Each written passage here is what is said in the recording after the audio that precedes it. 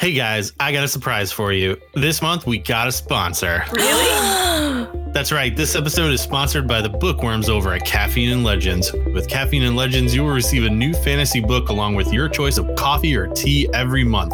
February's theme is Beasts and Blades. Click the link in the description to sign up today. Use the code FBOMB10 to get 10% off your first order. That is FBOM10. Check out their website, caffeineandlegends.com, to get involved in a fun, interactive community of book lovers.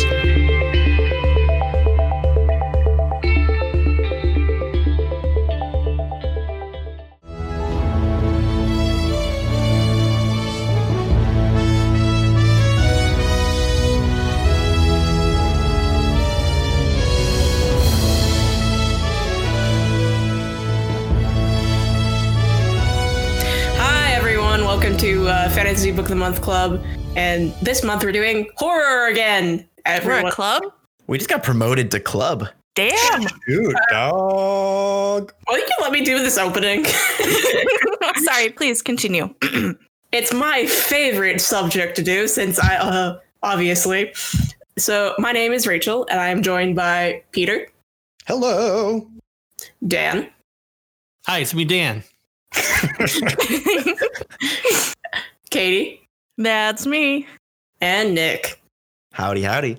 So what do we want to do for this morning, this beginning spiel?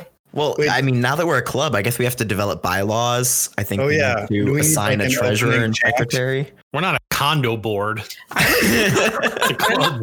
I'm the treasurer in in the Human Factors Club, or Human Factors society. Oh, man. That's a good start. Yeah, that sounds creepy. The Human Factors Society. I mean, Human Factors is my major. I am aware of this. I'm just saying, making it a society makes it sound creepy, When you Yeah. say society, it sounds like you guys you augur with bones or something. right? Yeah. Like after midnight under the full moon. You know, it might not be actually a society. I'm having a brain fart right now. It's a society now. It might be society now. Now that I said it, it's a society. Really, what's happened is that it was a secret society and she just leaked it, and now she's trying to cover her tracks. Oh. That's Yep. Yeah, they're gonna auger with your bones tonight. If we were really serious, we would be in order. Ooh. The order of the fantasy book of the month. That's right. We need some good Latin for that. Aeteris paribus. All the best orders are somehow just bi-monthly. Ordo Fantasia. Fantasia. We are the order of the broken cross of the month. Of the fortnightly encounter. Order of the blood lily of the month. Order of the what? Order of the Wine of the Month Club. Ugh. Wouldn't that Count be me better out. than a I Wine quit. of the Month Club? The Order of My the mom is part of Wine that the order. Wait, so I just realized, so we need different introductions, right? Because as somebody observed online, we all have, I think it was one of our listeners who just identifies us differently, right? I'm the other guy. Yes, you are. I am one with child. Oh, that's right. You're the one with child. I'm the other guy. There's the old I'm- one. That's Dan. Yeah. oh no. Nick, you were just identified as Nick. Yeah, you're Nick, which is super unfair. I think this listener knew Nick, so Who was this? Who said this? Call One them of out. our Discord people. yeah. The person that actually interacts with us on Discord. Oh, that's Oh, now I'm having a brain fart. No. No. No. That's just embarrassing. Yeah. Anyways, I'm university lady. Apparently, Oh yeah, there we are. That is my favorite. I need to stop talking about that I'm in college. I need to stop doing that. It's not an achievement. Maybe I'll be a university lady. Oh my gosh, you guys, I have so much homework. I'm pretty sure that's Liam, our favorite listener. That's not Liam. I'm pretty sure it is. No shit. Yeah. No. Well, if it is, I'm sure we'll learn about it in the future once this comes out. Yeah. Yep. Sorry. I have the email right here. It's Liam. It's our favorite listener. Well then, God, Liam, you're also in university. I like being the other guy. Thanks, Liam. I'm good with mine. Yeah, I knew you would be. We just totally called Liam out. We're sorry. Well, he's been lurking in the Discord apparently, and we weren't. Put it this way: the other He guy was. is not sorry. Yeah. So I guess we don't really have distinguishing voices. I can try harder. We could all get accents for No. the show, I suppose. Well, Katie doesn't need to change her accent. That's right. Hi, Liam. And then she stabbed you. You traveled to a rural part of South Carolina? I'm sorry. Yeah, and she stabbed you with a dagger. Dagger. She doesn't like my jokes. I can see the seething in her eyes right now.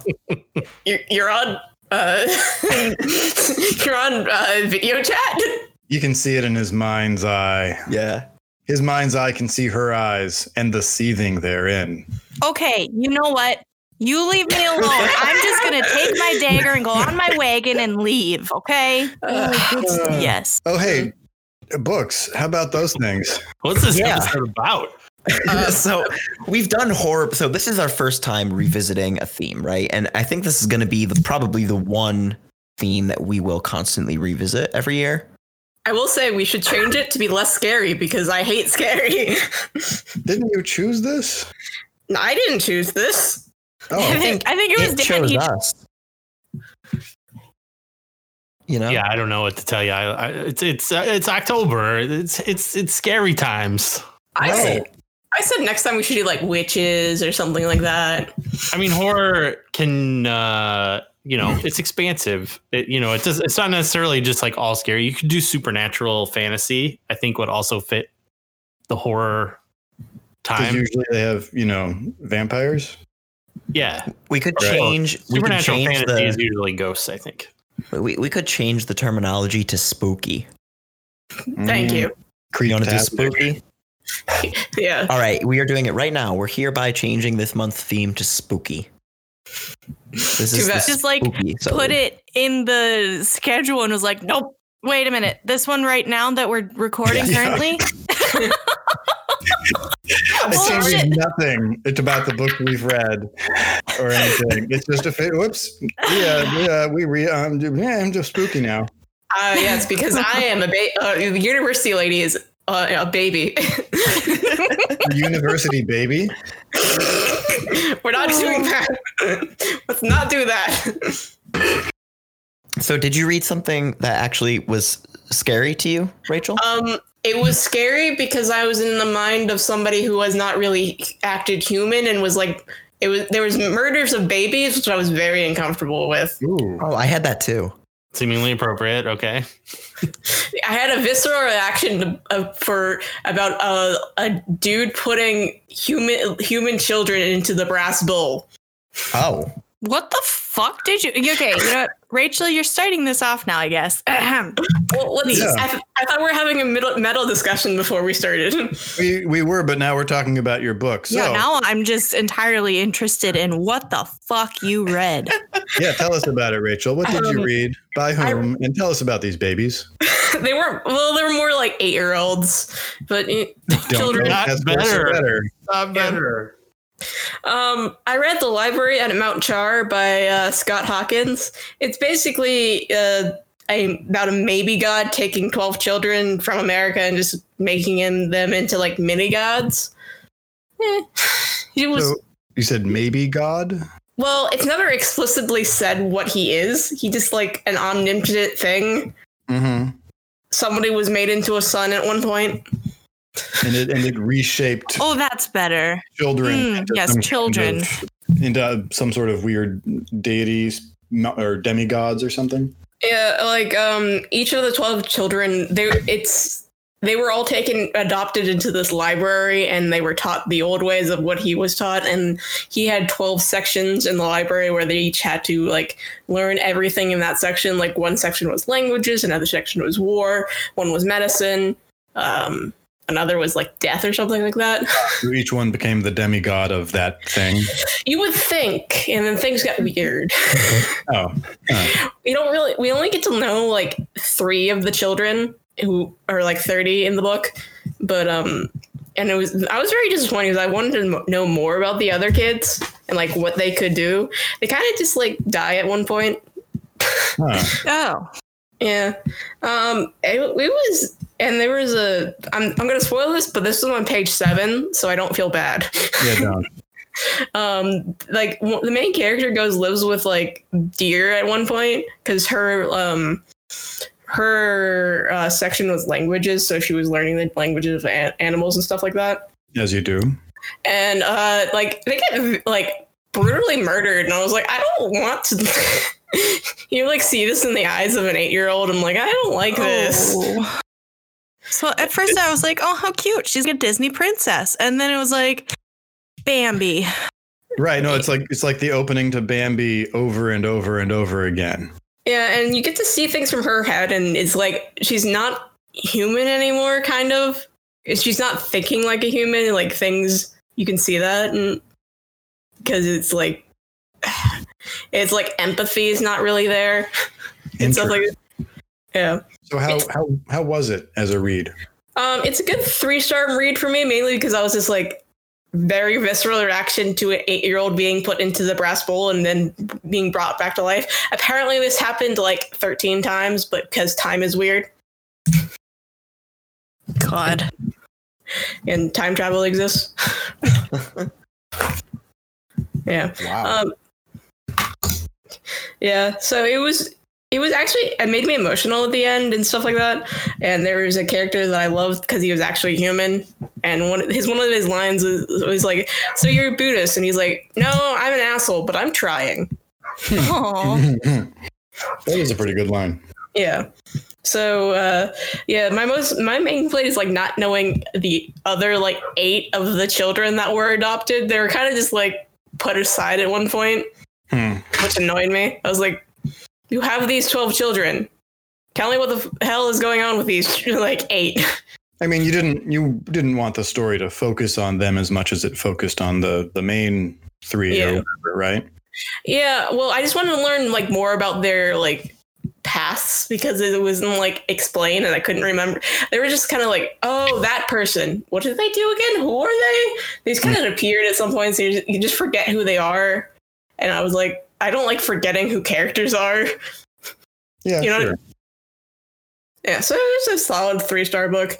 It was probably just not for me because it was like horror-esque with like, again, with like brutal murder of 8-year-old children and Bambi. Yeah. Yeah, that sounds pretty hard. Did it really?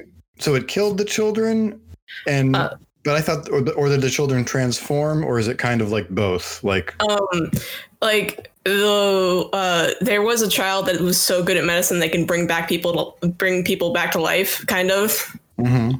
So he was killed after being put in the brass bowl, and they were kind of just like sculpted into mini gods, kind of. Okay, so it was really a sacrifice, and then kind of like the demigods were made with the raw materials of these murdered children. Yeah, like each of them like were brutally like brutalized and abused by the god. Like like one person's eyes got stabbed out because he did something wrong. So, all right, that sounds grotesque. Yeah, it wasn't for me. Yeah, but I could praise for like it's good writing, and there's one human character you're just like, I like you. Is that just because of comparison? There's no one else to like? He was just generally funny dude. And there was also like lions that he had friends with. He has friends with lions. So yeah. I would be friends with lions if I could. Yeah. Yeah. If you like weird stuff, you might be into this, but definitely check into trigger warnings if you need trigger warnings before reading this book. I don't think I see anything else apparently this got compared to like Middle Game by Sean McGuire. I haven't read that, so I can't make the proper comparison. But that's a common recommendation I've heard. All right. Sorry, it was just like a short description of brutal horror. No.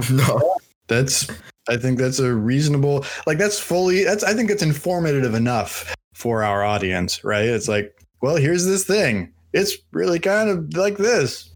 Woof. Yeah, but I guess the point of this is to taint people's opinion by my negative aspect, by my negative experience reading this book. Oh, the one thing I would say, I was too scared to listen to the audiobook, so I just got it on ebook and sped through it because I was scared. Oh, wow. Yeah, let's not do horror again. I don't want to scare Rachel. From here on out, it's spooky. I don't want to scare our university baby. Oh man. Yeah. Does anyone else want to go? I do actually. I want to get mine really off quick. my plate. But I yeah, love the concept. I love the concept of it's the beginning of Bambi over and over again. That's stuck through my head this whole time. Well, it's not like a time loop, so it's the No, first, I like, know, but just the brutal nature of that concept. Yeah, I was like, I don't want to read about the brutal murder. Like it's the first 5 minutes of Up on loop. Oh my god. Yeah. Oh, Up. Those first 10 minutes were a triumph. Oh man. A sad triumph. So what was the book again, Rachel? Library at Mount Char by Scott Hawkins. All right, and let us never speak of this again. All right, if you don't mind, I'm going to take it because I want to just get this Buckle in, boys and girls. this wad of bile out of my throat. This is my least favorite book that I've read for this podcast, and I would have stopped reading about a 3 or 4 times if I hadn't chosen it for this theme. So I guess, did we establish that I can blame the theme on Dan? It's Dan's fault. Dan, this is your fault. I'm mad at you, Dan. Is that right? Dan. Yeah, sure. I guess. Yes. Good Take Dan. that, the old one. I think I'm definitely also partially to blame. Take that, Nick. The Nick one. I just don't want Dan to get all the arrows here. It's not really. Yeah. I mean, none of this is real anger. I save Yes. that for, family. And this book. So I read A Discovery of Witches by Deborah Harkness.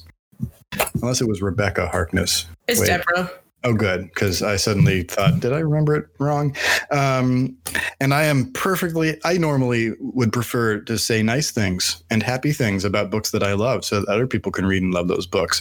But this book is a New York Times bestseller, #1 on the list.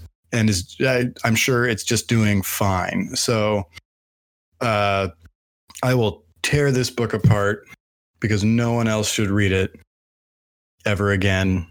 I'm glad And- it is.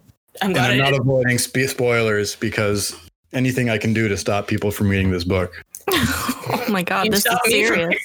I'm glad you stopped me from picking it up from the library because I've been seeing it forever. Yeah. Avert your gaze. So this is just a PSA. Yeah. Yes. Yeah. So it's like, it's like if you took Twilight and then 50 Shades of Grey, which of course we all know grew out of a Twilight fanfic, and then mixed them back together, but then pulled out the kink. And then added in feeble attempts to make the female lead interesting or useful or have agency over her own life.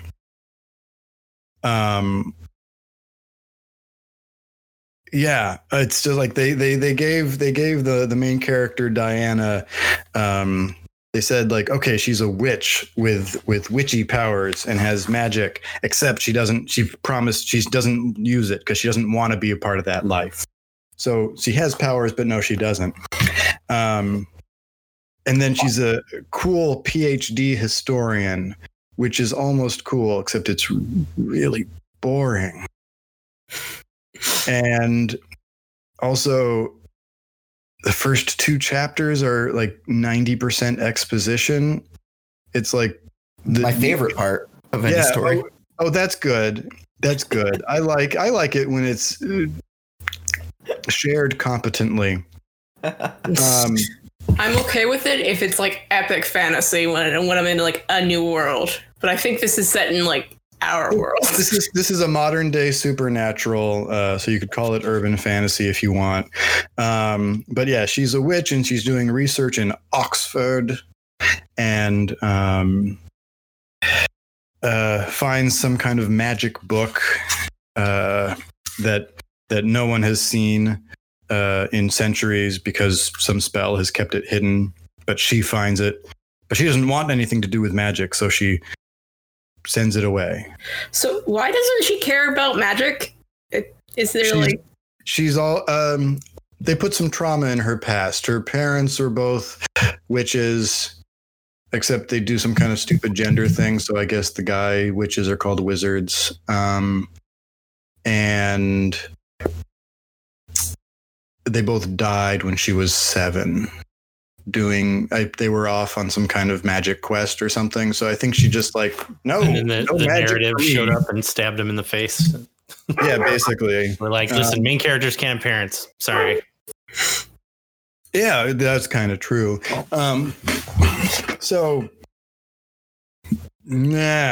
Anyway, so this discovery of this ancient magic book draws a lot of attention from the supernatural populace, which apparently breaks up into 3 types: vampires, witches, and daemons, who are like humans but have some kind of like manic depressive hyper focus that makes them great artists in certain arenas or something like that. That's never super clear either. And because she's, avoided magic, she's not allied with the witches. And so she has like all these 3 groups being like expressing interest in her, and it's not necessarily safe. And,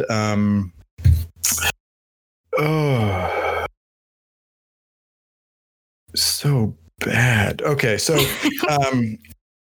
so very quickly she attracts, the close attention of Matthew, who is an ancient vampire. He's like 1500, we learn. And this is where the like 50 Shades element comes in, because he has they quickly fall in love. And he has effectively infinite financial resources. So he just like flies her to France and then, flies them to America at some point, and has anything that they want. He has a castle, and another castle or something, and private airplanes, and just it's all like, okay, well, clearly all the money. Just have all the money. So vampire Xanatos. Yeah, kind of vampire Xanatos, but also kind of vampire. What's his name in the book? Christian Grey. Christian Grey. Yeah, kind of vampire Christian Grey. Again, minus the kink, but plus or including like all of the really infuriating, like, I'm in charge and you have to do what I say. Because this is the part that pissed me off like the absolute most. This book is 100% stuffed chock full of sexist man overriding woman telling her what to do and repeatedly being right, and or getting his way nonsense, all like thoroughly rationalized by the authorial intent of, well, vampires just have this really intense instinct and they have to act this way, and if they or else, so you can't defy them in this way, they'll just go mad. And so like constantly he's telling her not to do this or to do this, or well, if you're going to be here with me, I have, I'm in charge. It's just the way that I work. And it's this like, I mean, if you abstract the lesson that it's telling us back out into the real world, it's this like men can't help themselves bullshit. And even if you don't want to take that step, it's just a really poor excuse to have like the guy boss around the woman over and over and over and over and over and over again. If I were her, I would get sick of that shit real fast. Yeah, but she didn't because she was in love or something. I got sick of it real fast. I would absolutely hate everything. Yeah. I endorse you hating everything in this circumstance. It's also go ahead. Did he like order food for her at a restaurant too? Oh man, I'm trying. Let me think about that for a second. They definitely went out.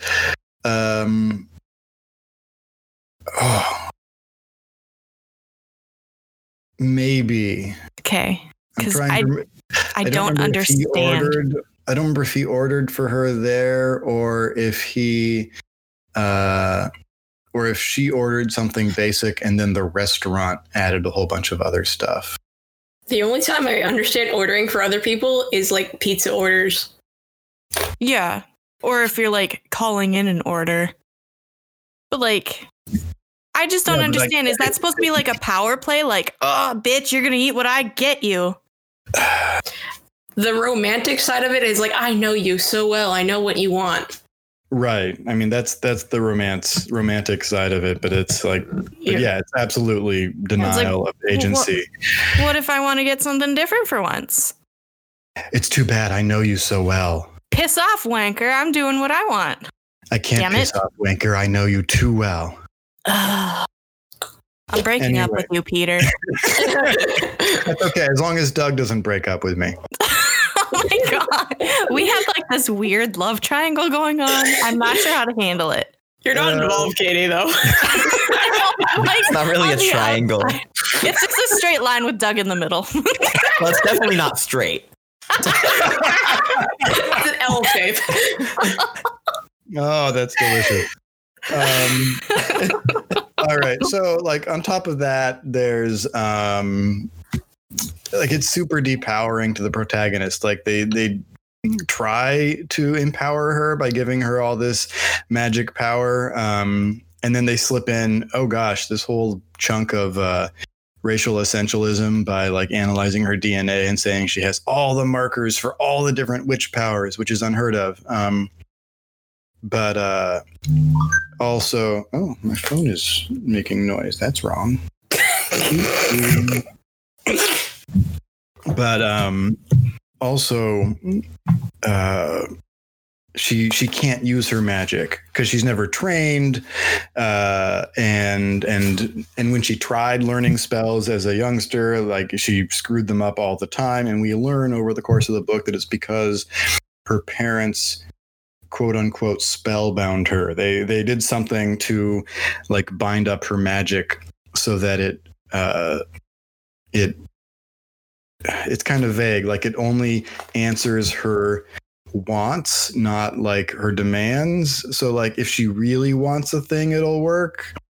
But or if it's this really, again, it's a kind of like bullshit unconscious, like, oh, it's what you truly want, not what you think you want. But what it really means narratively is that her magic only ever shows up as a Deus Ex Machina, because she's not really controlling it. It's just a Deus Ex Machina, including one literal Deus Ex Machina. My favorite trope. Yeah, no, it's just, oh my God, over and over and over again. She can't do the thing. She can't do the useful thing. She has to, she's just like the object, right? She's the thing that Matthew the vampire is now deeply in love with. and that she's now in love, but they can't be that in love. There's also some kind of giant like compact between the three supernatural races, which are at least reliably called creatures instead of like to distinguish them from humans. But I think it's a really bad word choice in that case, but at least they're reliable about it. If nothing else, this book had a really competent editor. That's good.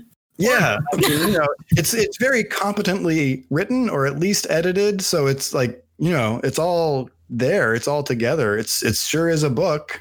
But the arcs are all dumb. Yeah. And then there are some really weird aspects, like they go to Matthew's estate in France. And what's that? As you do. As you do. Yeah, I'm constantly going to Matthew's estate in France. I think that's a euphemism for something now.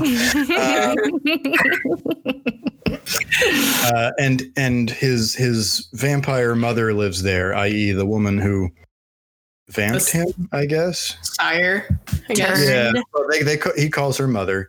Vamp mama. Yeah, his vamp mama. But and so is like, and she lives there alone with one servant.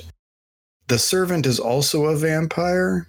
Like all the vampires that we've seen up to this point are, and I think all the ones we see through the rest of the book are like young or like, moderately young and attractive, except for this one who is like older and, matronly and the servant for the household. So it's like they never go into it at all, but it just means that at some point somebody said like, you're such a great servant. Let me give you eternal life where you will keep serving me eternally.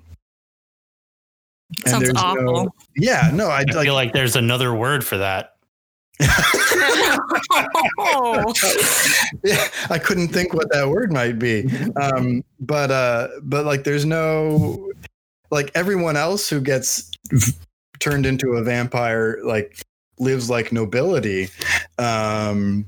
Right? Like Matthew has castles out the wazoo and his mother like lives in one of them, and maybe, I don't know, and he has vampire delineated siblings who I think all live well.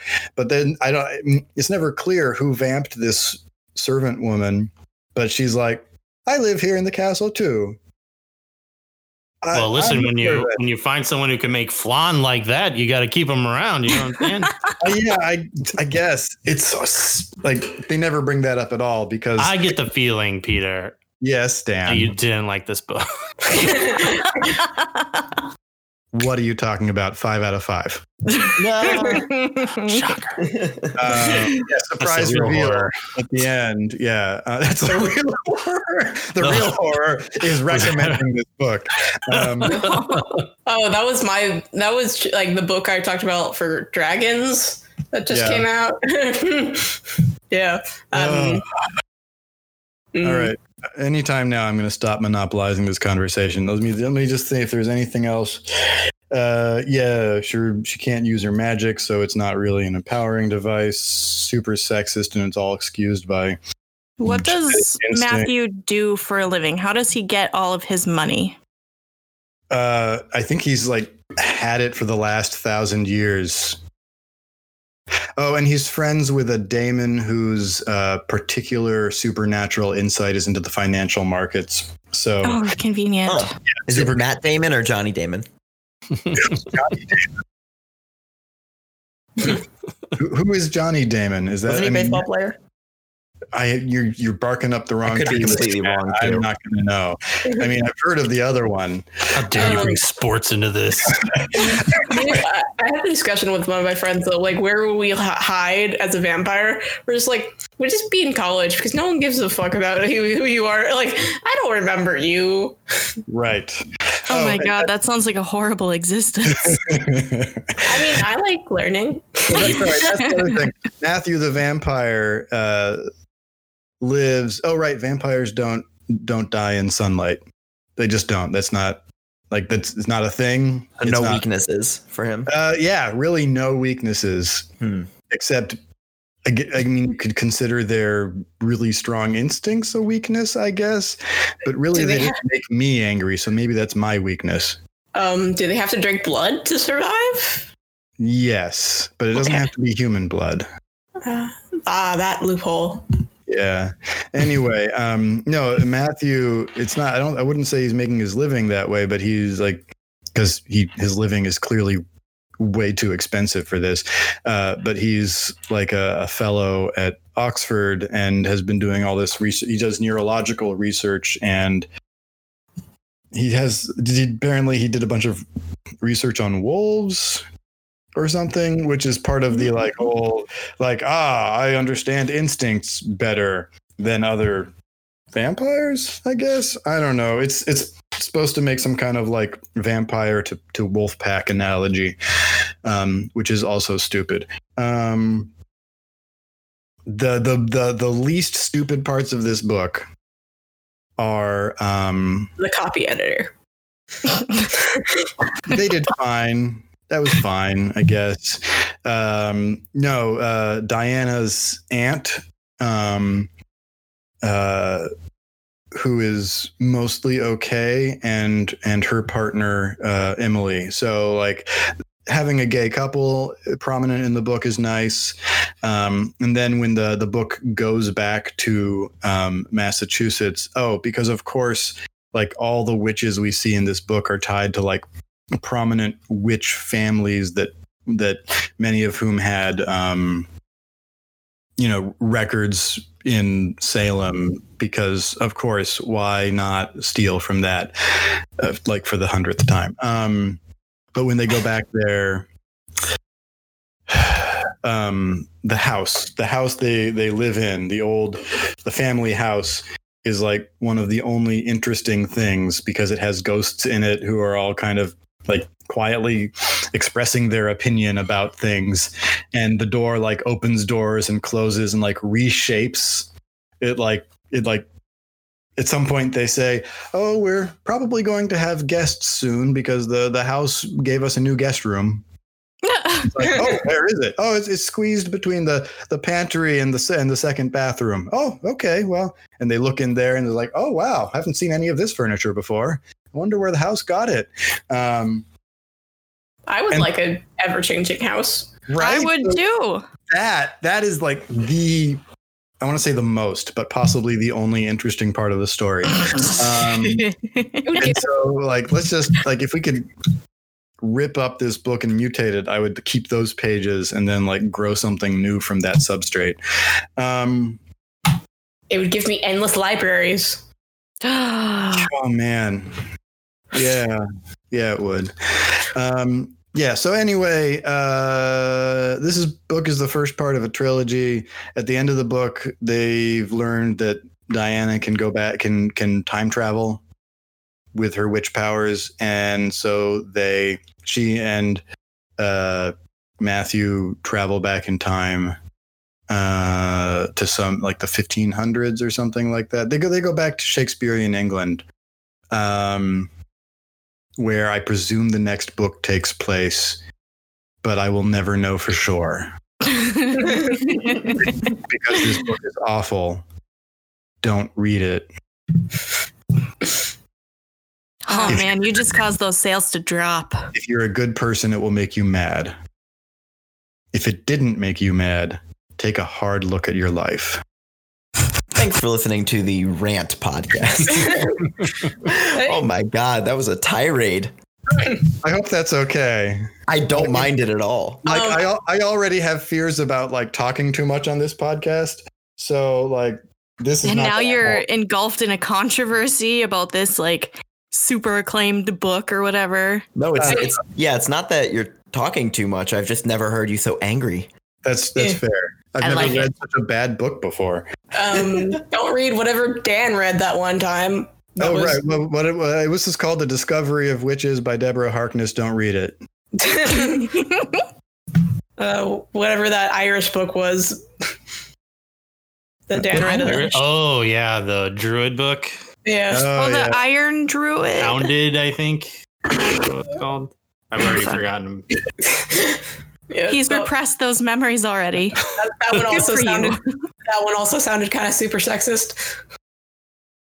It was 100% that, yeah. Well, then in that case, I'd like to go next because my book like completely disregarded all women, I believe. Oh man, Well, that makes sense. When was it written? 1890. Yeah, were there even women in 1890? I don't think Well, they you were know- invented until like the 1920s. Wasn't the author also like Right, Also- with flappers. also wasn't the author also a gay man? Yes. Wait, Yes, really? he was. Yeah. Oh, well, I get why he disregarded women then. And he Oh, wait, was that chased Wilde? out of England because of it. Was that Oscar Wilde? Wilde. Yeah. Okay. I didn't realize that I didn't connect those two things in my head. So Coolio. I read The Picture of Dorian Gray, the only novel by Oscar Wilde. Otherwise, he just did like poetry and plays. This book was awful. It was all very stuffy. Like I've seen people like, oh yes, he was very good at describing how society was at the time. I was like, society looks fucking boring then. You should stop reading like manner stuff. I should, but this was on my shelf for fucking years. And I was like, you know what? I'm going to read it because he's like a quote unquote monster in a lot of like pop culture things. Like he was a Dorian Gray. Well, there was a movie that came out in 2009, but I haven't seen it. He was in like the League of Extraordinary Gentlemen. Yeah. I think He he was shows in up- comics, yeah. He shows up in the new Sabrina TV show. That's right. He's the bartender. Yes. And you know what? I guess that is a pretty accurate. No, it's slightly accurate doesn't according make- to the book. Does he make a deal with the devil? He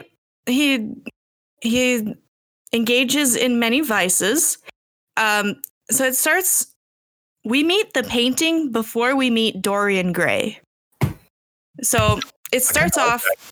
It starts off in Basil Hallward's his painting room, I guess, because he is the painter, and he is talking to Lord Henry Wotton, his friend, and then they're just talking about like, oh, this painting is gorgeous, oh, it's truly a masterpiece, blah blah blah blah blah. But then, Hallward is just like, yeah, I don't want you to meet the guy that's been sitting for it because you'll spoil him. Because you have all these outrageous theories and and then, of course, immediately the servant then comes in, is like, oh, Sir Dorian Gray is here. So, like, immediately disregards, like, the whole conversation they had about him not meeting Dorian. And so then he goes and they talk while Dorian stands for his picture to be painted. And then Lord Henry is like just telling him all of these things that are like opening up his broad youthful mind and making him see the world, and that he's now super vain because Henry said, oh, you're beautiful, and blah, blah, blah. And then he makes the wish to be like, oh, if only the painting would grow old and I will stay young as the painting will. How terrible. I shall always be jealous because it will always be 1 month younger than myself. And he's just a vain little peacock. And I could not stand him. And when he just makes the wish, and apparently it becomes real. And that's it. That's it. It doesn't go into how exactly it happened. It just happened. Sure. But does it like provoke interesting? I mean, I assume the answer is no based on your interest. Does it provoke interesting consequences? kind of, because he goes out and he, like, during the book, he makes all these friends. Well, it alludes to him making friends and then, like, besmirching their names somehow, and that everybody in good society tries to avoid him because anyone who becomes friends with him, you know, becomes a scoundrel. But they can't possibly believe things of Dorian when they see him in person, because even at the age of 38 or 39, he is the youthful glow of a boy no more than 18 summers, and is So yes. What? So it sounds like he's purposely an unlikable character. I think so. And It was like, yeah. apparently beautiful people can't be bad people, according to this. It was awful. I mean, it doesn't sound like, now you read it, so don't let me tell you you're wrong, but it sounds like that's not the like authorial message, but that's the like it's a statement from the book that's how other people tend to like perceive. Yeah. Yeah. And it seems obvious that the book is saying, and that's wrong. It's not obvious that it's saying that until the very end. When, because, you know, he's doing all these things, he's staying beautiful, but his portrait is forever getting uglier and older. And then one day, spoilers, he kills himself by stabbing the picture. And that's how he dies. What?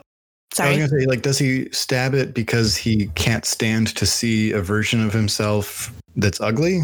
Well, no, at first he loves looking at it. And one of the things that he decides is, I'm going to do all the things that I want and revel in the fact that I won't see any of it on myself, but the picture will be ugly and horrible.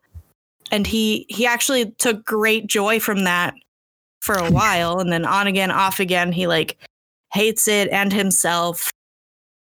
And he goes through such tragedies, like the girl that he loves.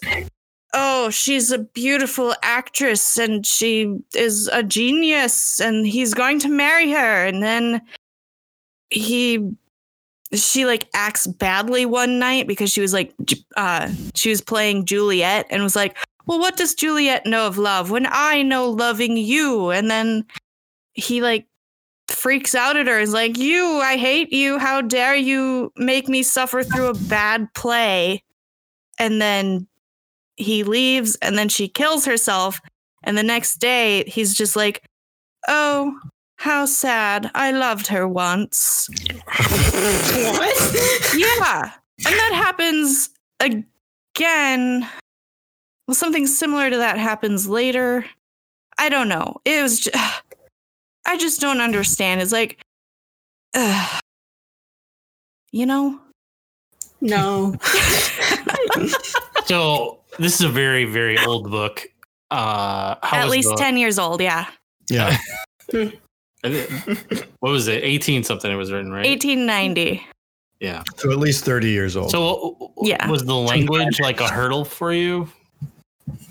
Sometimes, because, you know, it takes place in London society, and there's some passages where they like talk about French things, and then it reads in French like a stanza or something from a poem.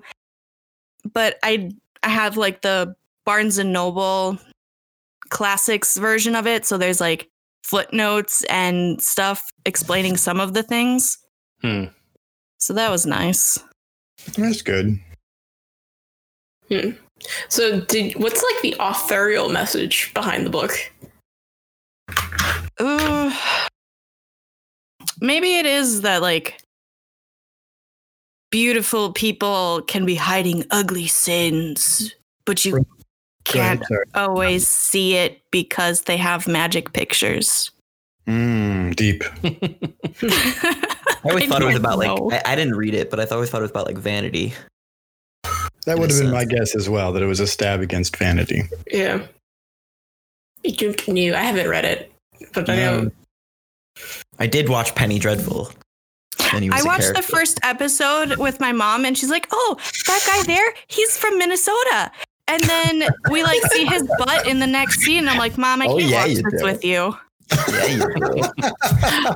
I started watching, what is that? Like the Succubus show that Lost Girls. There you go. With my dad. And there was like. I'd rather watch something called The Succubus Show. There was like an intense like makeout scene. I'm like, I'm not watching this with you. To my dad. Yeah, How do you watch any adult television on any channel that's not like PBS without I was like a freshman in high school. oh my. So there I was watching Eyes Wide Shut with my parents. I know some people watch Game of Thrones with their parents. I would not. I wouldn't watch first it season in the first would be impossible. I'm not advocating for people to watch sex scenes with their parents. Let me be clear about that. I mean, we watched Borat with our grandparents in theaters. What? What sort of situation were your grandparents in where they were like, okay, I'll go see Borat with you? We wanted to see Borat and they took us because it was rated R and we were young. Oh no, they took you to it. And they were just like, what are we watching? You're so mean to your grandparents. It was one of those situations where they were laughing, but they were hiding that they were laughing. Oh, You know? mm-hmm. Nice. Yeah, I don't watch like sex scenes on TV. No? No. Most of the time they're just like badly made. And it's like, this doesn't advance the plot. I'm bored. Yeah, I don't like them when they're not necessary, and I would say they're often not necessary. Yeah, that's why I don't like most of like the new Netflix shows, because they're just like, oh, unnecessary and blatant nudity everywhere. Well, porn. Well, that's a whole different I mean, ballgame. in porn, it's obviously necessary. It's the whole point of porn. That's the plot. I watch it for the plot, guys. Yeah, I guess it's also kind of stupid that porn has plot. So, there's an interesting conversation that I saw on Reddit. It was like with violence, why people are like more tolerant of violence, like gratuitous violence. Like the argument was like violence tend to move the plot forward, but sometimes like I get bothered like children in brass bowls, which is a horrible torture device. But it moved the plot forward. Yeah, but it was still bothering me. No, it's so awful. Yeah. Yeah. And I didn't want to hear the description about his charred body. No. Yeah. You know what Rachel's reaction to this theme makes me want to do, Nick? What? I want to show her that. What's that Sam Neill movie you guys watched recently on Why Is This a Thing? This is In the Mouth of Madness. Yeah. Maybe That's just fun. show her that weird scene with the lady and her bones start sounding like celery sticks. Ew. I You know what I'm wouldn't. talking about? I can't watch Saw or Final Destination. So no. I'm going to start a new podcast where I just expose Rachel to horrible visuals from movies. You're paying for my what is Your therapy. Yeah, I was gonna say anxiety medication. I'm going to start a new podcast where I stop you, Dan. Ooh, rival podcasts. I I'm like not it. sure how this works, actually. Well, the problem is, Rachel, that I have a lot of disposable income, so it might be worth it for me to pay for your anxiety I was medication. going to say, Rachel, would you actually take that deal where if you never had to pay for your anxiety medication again, but every week you were subjected to anxiety? Well, I've never paid for anxiety medication. I'm pretty sure my insurance would cover it, so no. Okay. What if So Dan what pays for your hourly insurance, fee though? would it take for you to join the podcast? Well, fun fact: the government pays for my insurance, so no. Okay, so back to Dan's question: how much does he have to pay you to get you to watch this stuff? $100 a podcast. That's pretty cheap. Oof, yeah. Well, that's not cheap to me. Probably need a sponsor. Cover that. I don't know. You pay for that one tattoo idea I have from a decent. Maybe we could get sponsored by anxiety medication. This is the synergy. Oh, that'd be Oh my great. gosh. I'd probably need anxiety medication. Dan's new podcast, Unfortunately- sponsored by Zoloft. Yeah. Unfortunately, you can only use Zoloft at that point. You'd be contractually obligated to anxiety medication. Oh no, but what if it doesn't work for her properly? Yeah, that's the problem with medication, especially like hormone medication. Not hormone, but you know what I mean. Yeah, SSRIs. Yeah, it doesn't work sometimes. So Well, that's don't why- talk about that. They're sponsoring the show, Rachel. They have to be positive about it. They work all the time, especially Zoloft, registered trademark. We could be sponsored by therapy. It works so great. Here's how I slept last night. Cut. Thanks, Rachel. This is terrible. This is almost as bad as the book I read. I did not get the notice. That is the book I read. I didn't get the notice that we were all supposed to hate our books. Yeah. Sorry. didn't know. Okay, Nick. What book did you read that you didn't hate? Okay. Well, are we all set on the last one then? Oh, Katie? sorry. The Picture of Dorian Gray by Oscar Wilde. The end. A classic that apparently belongs in the trash. Yes. So I read Weave World by what's his name? Clive Barker. And this was apparently a very famous, very successful book. I mean, it won in 1988. It was nominated and didn't win for the World Fantasy Award for Best Novel. Oh, Is the that a- Hugos? I guess. Those are the Hugos. Okay. So, I mean, I did enjoy it. I will say that right off the bat, but I guess I kind of have a few bones to pick with it a little bit. It was just a lot. The book is literally split into, I think, 4 books. Like they have book 1 and then they start with their chapters and then book 2. Is But it an omnibus? Like, was it originally published that way and then put together? Yeah. I don't believe so. Okay. I am incorrect. The World Fantasy Award is not the Hugos. Oh, Okay. Just because I thought it was because the Hugos are given out at the World Fantasy Convention. All I can think about right now is Hugo Weaving.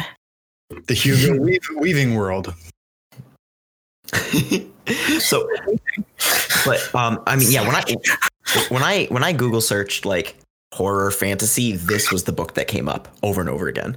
And of the 4 books, which I'll be honest, they felt like 12. This book felt like it started and ended and then started again and ended again. And I kind of think that was intentional, which I'll get to, but really only the first bit felt like horror to me.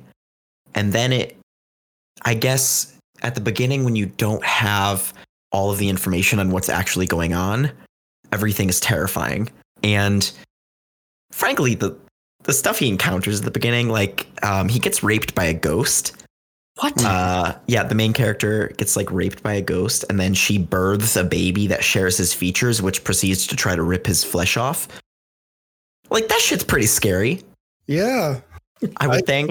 I would be scared of that happening. Now I am scared of that happening. I mean, maybe we should remind people who Clive Barker is. Like, this is the Hellraiser guy.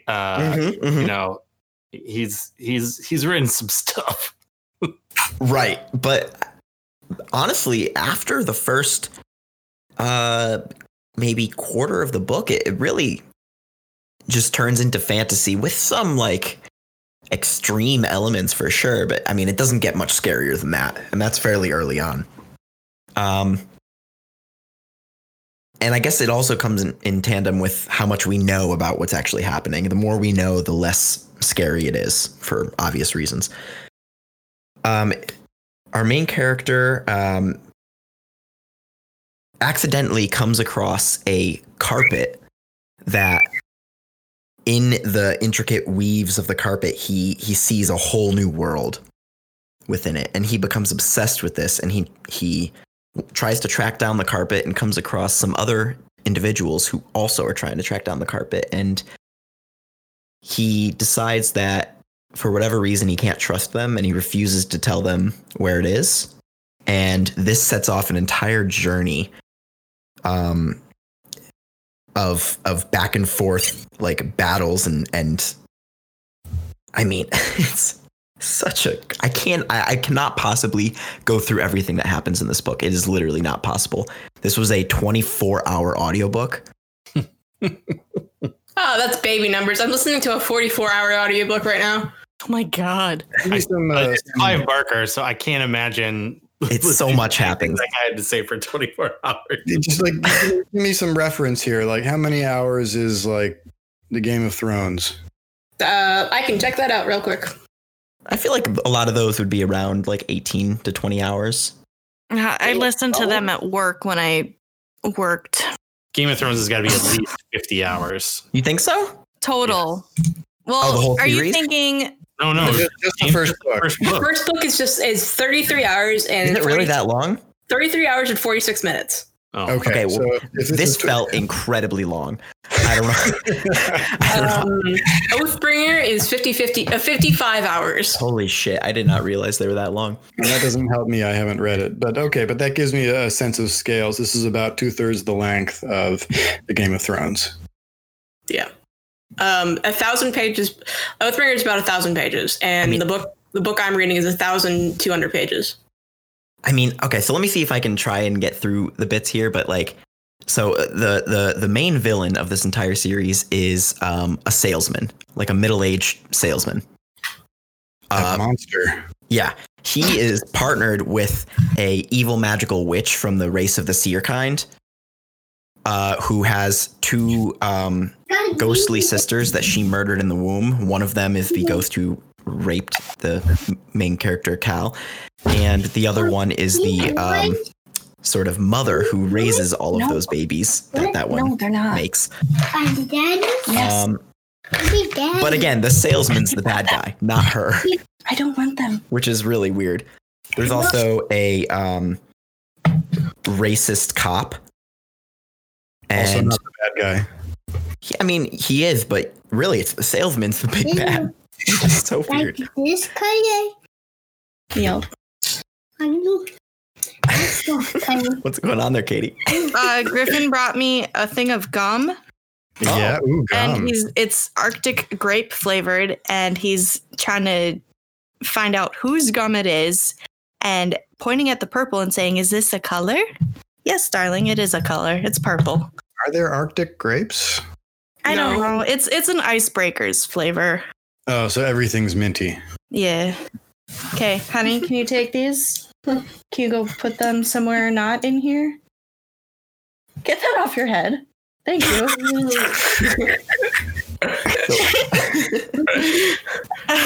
It's okay, sorry. I just like right. the response of "get that off your head." Yeah, that's the thing you have to say a lot with kids. Or Well- don't touch that. Get your fingers out of that. Why is that in your mouth? Right. Did you hear him just now? No. Save the hat. He, like my hat? Fuck, you're cute, Griffin. Get out of here. Okay, I'm putting it up in the generals. Oh, your kid's gonna be about as foul-mouthed as ours. Oh, he already says "damn it" in the car. It's so cute because I always say it like at the end of a sentence, like, "What are you doing over there? Damn it!" And he's so cute. I love him. All right, Griffin, you need to get out now, honey. I'm doing a thing. Get Okay. the chopper. Sorry. No worries. Okay, so I'm gonna try to explain the plot here. Cal meets a girl named Susanna, whose grandmother was a human who basically was charged with protecting this carpet that he came across. The carpet contains not only the world of, but all of the people of the race of the seer kinds, who trap themselves in a carpet in order to protect themselves from a great evil known as the Scourge. I thought it would have been the vacuum. So the salesman and the evil witch both want the carpet for separate reasons. She wants to destroy it, and he wants to sell it. And so they decide to work together. The evil witch has, He's a salesman, and his evil plan is to sell a carpet. yeah. She gifts him a magic jacket that when he opens the jacket lining and people stare into it, they see whatever they want of their wildest dreams, and like they can have it for a short period of time, like an illusion. And so he uses that to like sell to people and trick people. So wait, he flashes them and they buy his stuff? Yeah, basically. And then so this all culminates with them learning more about the carpet, and then the bad guys getting most of the carpet. It does tear, and then they are selling it to the world's richest people, basically at an auction, where Cal and Susanna basically interrupt the sale and open the carpet, and they unleash the entire world known as the Fugue. And then we spend some chapters in the Fugue, seeing this magical world of the people that are the seer kind, which throughout history have been known as fairies or demons or all sorts of creatures in our history, right? Mm-hmm. And then the Fugue is rewoven and closed again, and Cal gets left behind, and then they spend several chapters focused on him forgetting everything slowly and just returning to a normal life. Meanwhile, Susanna is running off with the new carpet. And then they get back together and it keeps going again. And the bad guy comes back with a different plan. Now he wants to rule the carpet, right? And then they open it again. And then they're forced to close it again, but in a different form. And then the bad guy comes back with a new plan to destroy the carpet. But it's not a carpet anymore. And it's just like the book just keeps like stopping and going in a very kind of jarring way. Interesting. It's not bad. It's very it's a very good read, but it was kind of difficult in that sense. But the book opens with like a line essentially saying like a story never begins and a story never ends. And so I kind of think that was the point. And the book ends with saying a story never ends as well. So the idea is that it's like kind of supposed to be the story is ongoing, permanent. It's the story. I was just gonna do that too. Oh, we can sing it together. Oh, just like Susie and Dustin. Oh. Yes. Oh, that's so sweet. Keep your hands off, Doug. Did you notice that Susie killed two people with her insistence that they spend like 90 seconds singing that song? Yeah. Yep. She's basically a murderer. Yeah. But she's a cute murderer, so it's okay. Yeah. That does not make it okay. According to the picture of Dorian Gray, it does. Fair enough. I can't argue with Oscar Wilde. I retract my statement. I mean, she's not a murderer, just a manslaughterer. Is a very important distinction. At best, a malignant delayer. Yeah. Yeah. So I guess it is kind of like the never-ending story in that sense. It's interesting. There is a lot of meta-ness here with like stories within stories, worlds within worlds. Mm-hmm. And there's an opening by the author where he discusses this idea of memories and how memories are very relevant to the plot of this. I mean, there's constantly points where people are remembering and forgetting and misremembering. And that is, I mean, he talks about like there's an orchard in the book and he says this is relevant to when I was a child. I remember there being an orchard in my parents' backyard, and I remember it being huge, but for all I know, it was tiny. There are no photos of it left, so I don't even know what it really looks like. And are my memories accurate or not? Does it matter? You know? Mm-hmm. Yeah, and that can be really interesting. Yeah, there are a lot of really interesting themes going on here that are told very well, and the execution is very good. And there's also this one other concept that I really want to talk about, which is if you do listen to it on Audible, it's that intro by the author. I don't know if it's in the print copies, but it was excellent. He also talks about how over the years his own feelings about this book have changed, and he doesn't necessarily even remember his writing of it in in totality because just so many years have gone by and there's bits and pieces that have probably changed. And he seems to, he says that sometimes he actually hates that this book was so successful because he's written other books that he's more proud of. But he feels like somehow this one is the one that caught on. And then he talks about coming to grips with that and being like, but he's accepted it now kind of thing, and all the people that it's helped. It's a very, very good book. It's a very complex weaving of ideas. Excuse my pun. Hugo Weaving? Mr. Anderson. Oh, that's who Hugo Weaving is. Yeah. He's also the most former Fellowship of the Ring. Yes, he is Elrond. I haven't seen either of those two movies, so Fuck, Rachel. I'll give you $100, $100 American dollars. He's to join also Dan's podcast. V in V for Vendetta. I've seen V for Vendetta. But you But never they see never his show face. his face. And he's Yeah. also the Red Skull. Yeah, but that's a shit roll, so Wow. Hot take. Ooh, okay. Where I have a podcast that makes me watch things that I haven't watched that apparently I should have watched. Oh yeah. that's true. Yeah, We don't- guess what movies just got added to the schedule? Oh, heck yeah. Do you want me to not like any movie we ever watch ever and be? You already don't. They're boring. Last note, though. No, I would recommend listening to this if I think it's a very, very, very good book. I will warn, obviously, that there is a detailed description of genitalia and things, and I think it's a little annoying, but it does add to the horror elements when it is used typically. So Well, I've added it to my book list. there is also some racism, but it's the bad guy being racist. So So it's you're okay meant, if it's the bad guy? well, you're meant to hate him. So I think it makes sense. I think I suspect. It's definitely dated. Yeah, but I know I suspect that attitude that you're describing from Barker's intro happens to a lot of successful Mhm. writers, where they keep working, and of course they evolve, and their work evolves with them, and the market probably evolves in a different direction, and it ends up leaving them.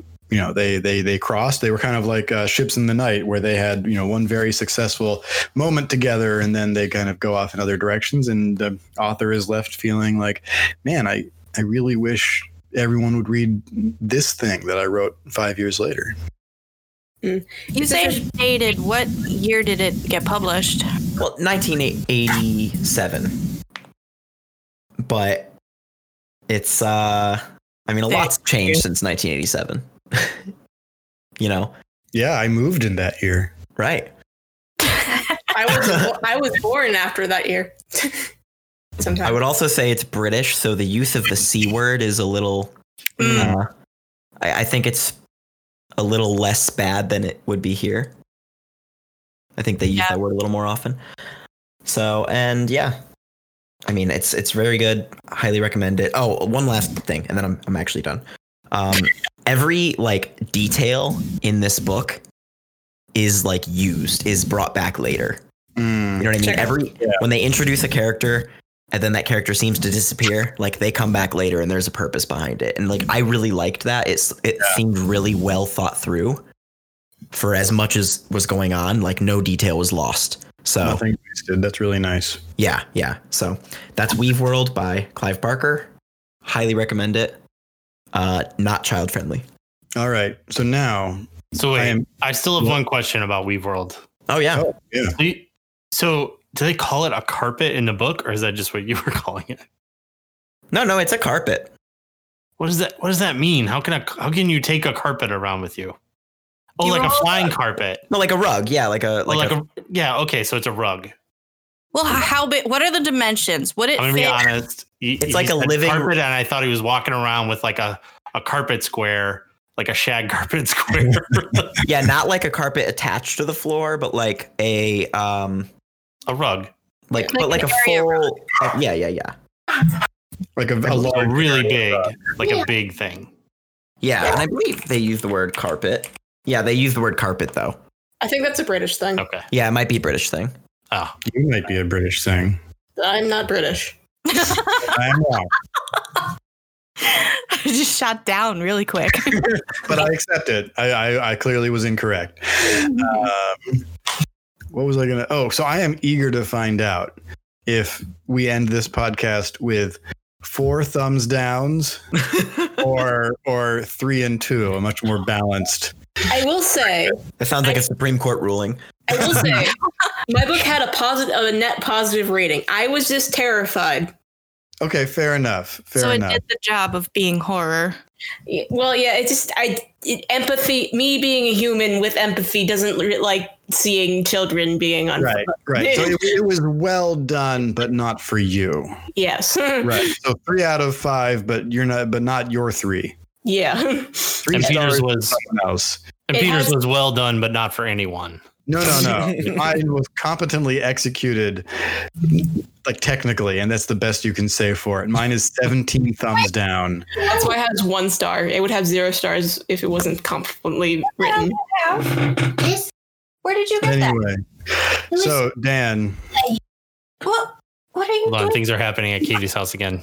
oh yeah, let's listen in. What do you mean? Oh man, what is? The chair? No, this little shit took the chair, pulled it across the kitchen, and got into the candy cupboard. Oh no. That sounds industrious, Yeah, it does. He's a candy Batman. but also forbidden. It is forbidden. Yeah. Oh, there I do it again. Griffin, enough with the candy. No more candy. And take the puppies and get out, please. That one's too loud. Out. Oh, for fuck's sakes. Don't have kids, everybody. Sold. It's too late for people. Some people. Dan has no kids, only beards. And cats. Well, cats are the best. They don't count. Oh, Hermione's been sick this week. Very depressing. Sneezing all over the place. Oh. I mean, at least kitty sneezes are cute.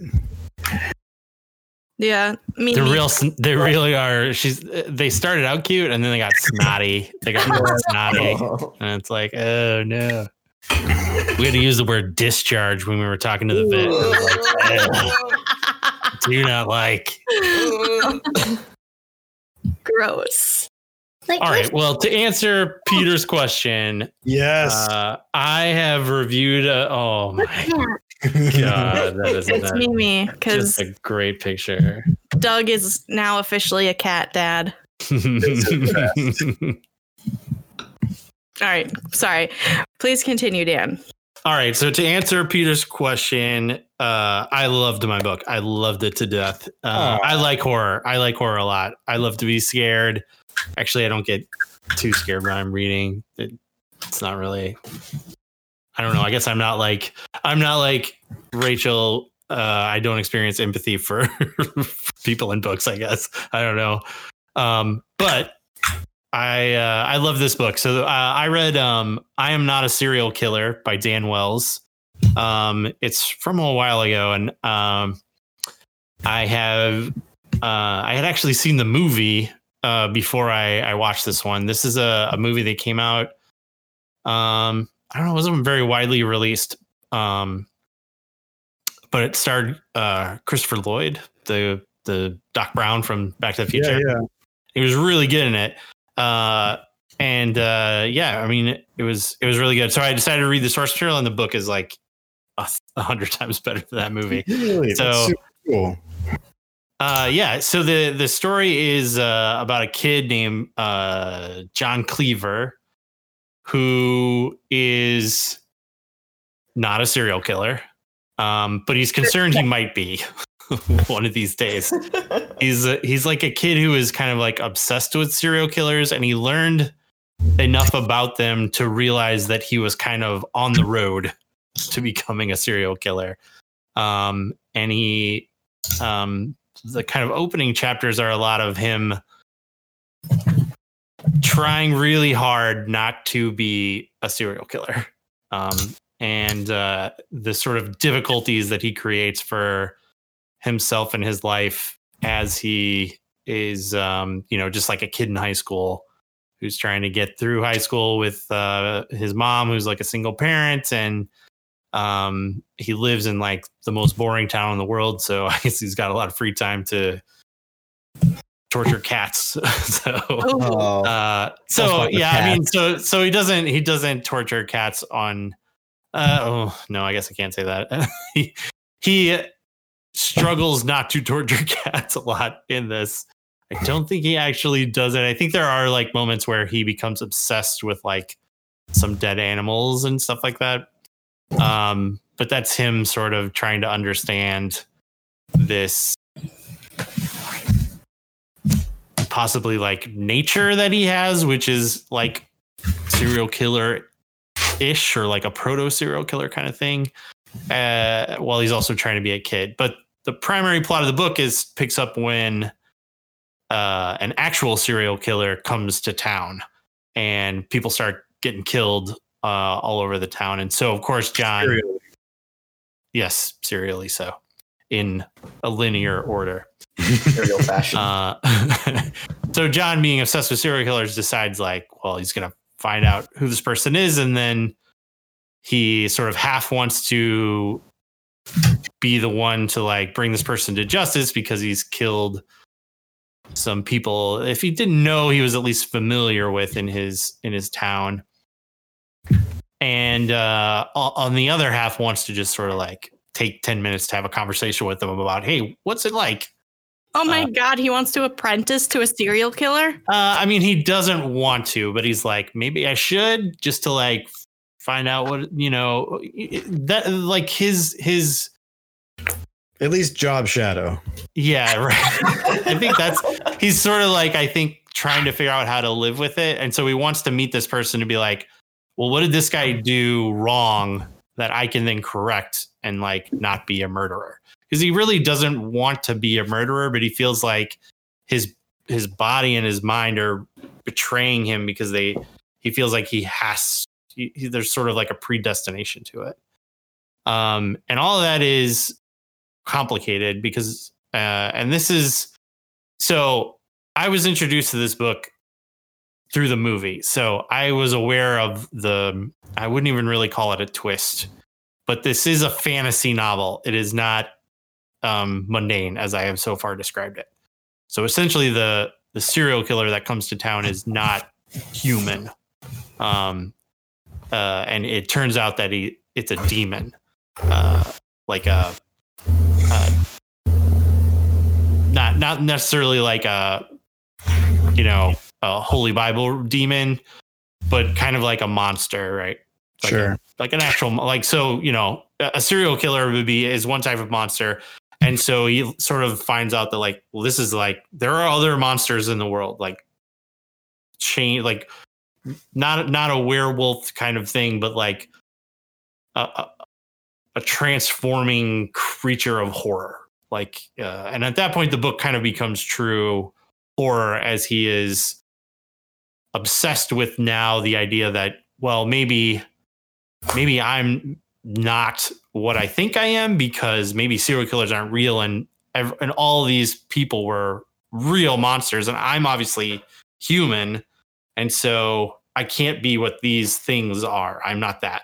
So it kind of throws John's perspective of like what he is, what he is afraid he'll become. And then, later on, he does communicate, so to speak, with this creature. And it becomes increasingly surprising about what this creature is capable of and what John is capable of, and how sort of John's inhumanity is contrasted against the occasional humanity of this horrible monster that's out there killing people. So it's like a really interesting book, and I really like Dan Wells' stuff. This is, I think at this point, like a 9-book series that continues on, and it covers John Cleaver's life from high school to adulthood, and eventually like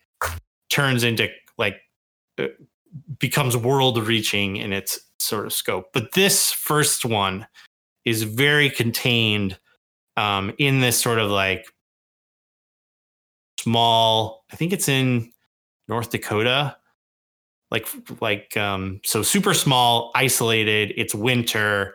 Like it's really just like a small story of like this kid, his attempt to like figure out like what he is himself while confronting this sort of supernatural entity that, you know, he at times envies, at times is terrified of, at times is just fascinated by, but overall, you know, he just has to come to understand it and himself, and like, are those kind of the same thing? He doesn't know. I don't know. It's a great book. I love it to death.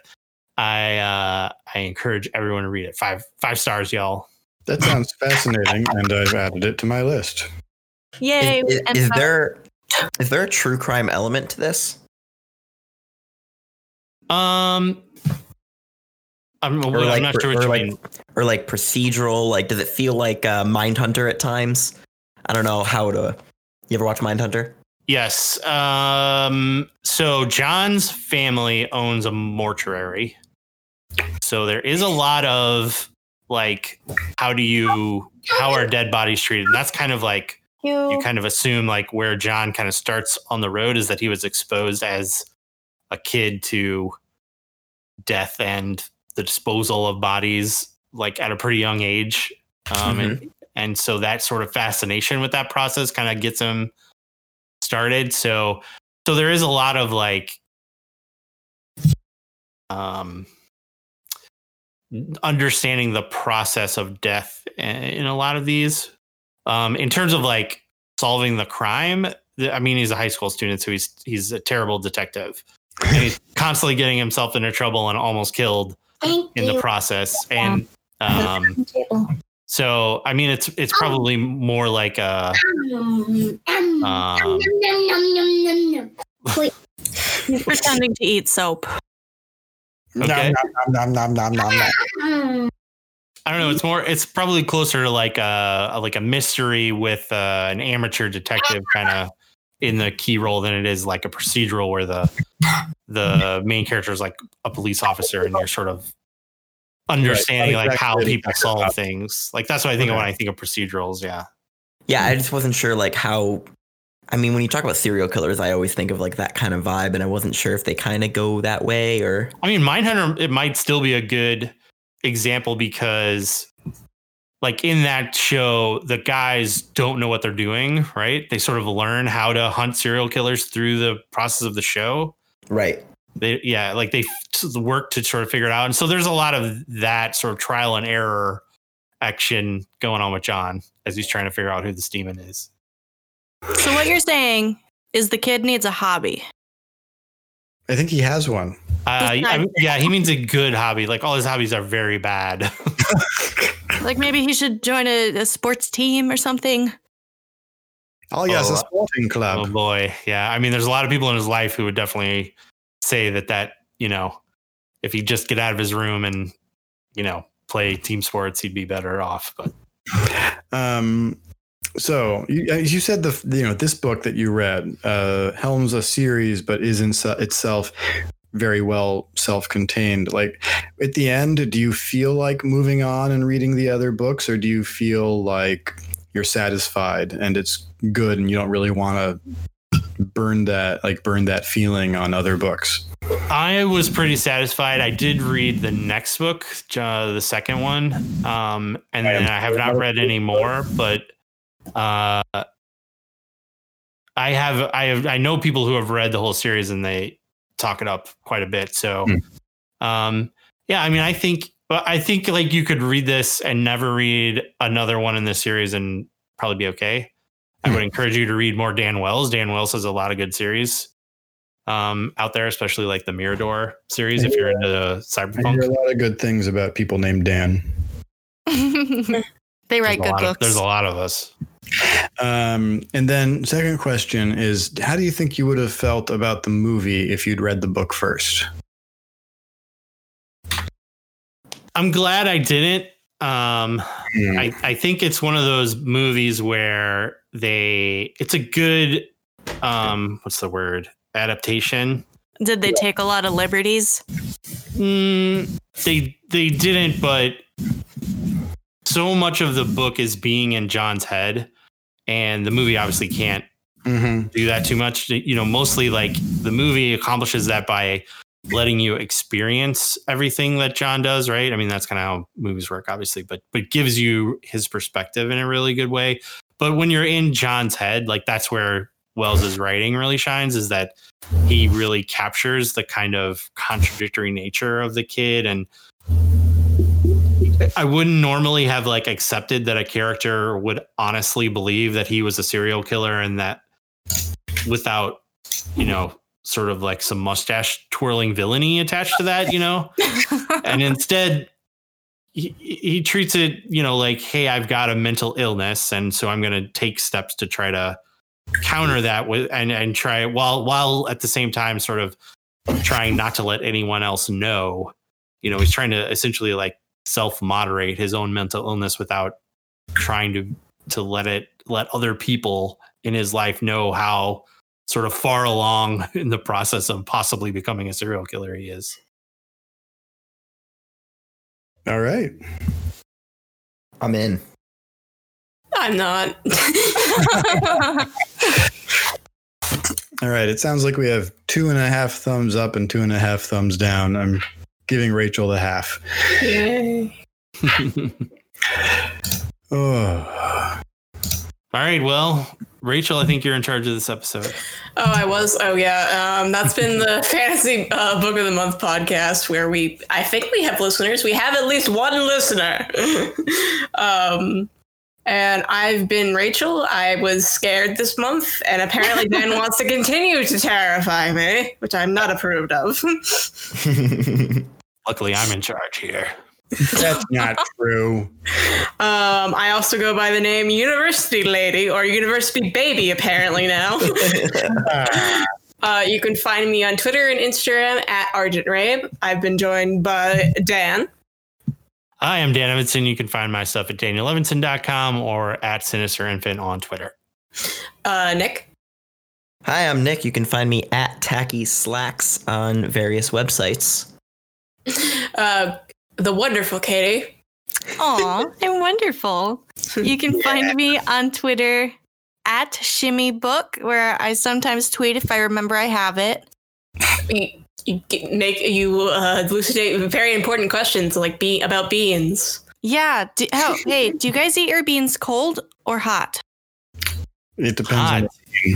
It depends on the bean for sure. Well, like a baked bean. A baked bean? Yeah. Hot. Well, if it's baked, I mean. Well, no, like Bush's baked beans. Let me finish the ending of this podcast and we'll talk about it. Okay. I believe Peter is last. I'm Peter Schaefer, and I tweet as at Shoeless Pete, and you can probably find me somewhere. You have a game? I have a gaming website. Yeah, you can shoelesspetegames.com or paschaefer.com, or that's all of them. Goodbye. Yep. Oh, buy Dan's horror book. Dave Woke Up available on Amazon. You can get an auditioned. What is the word? Autographed. Audible. You can get a signed copy if you go to DanielEvanson.com. Let's end this horror show. Kill it. Kill it, All show. right. Thank you all for listening, and until next time, please keep reading. Yep. Bye. Bleed Bye. the show. Bleed it until it drains into your mouth. Oh my god. What the fuck did I just hear?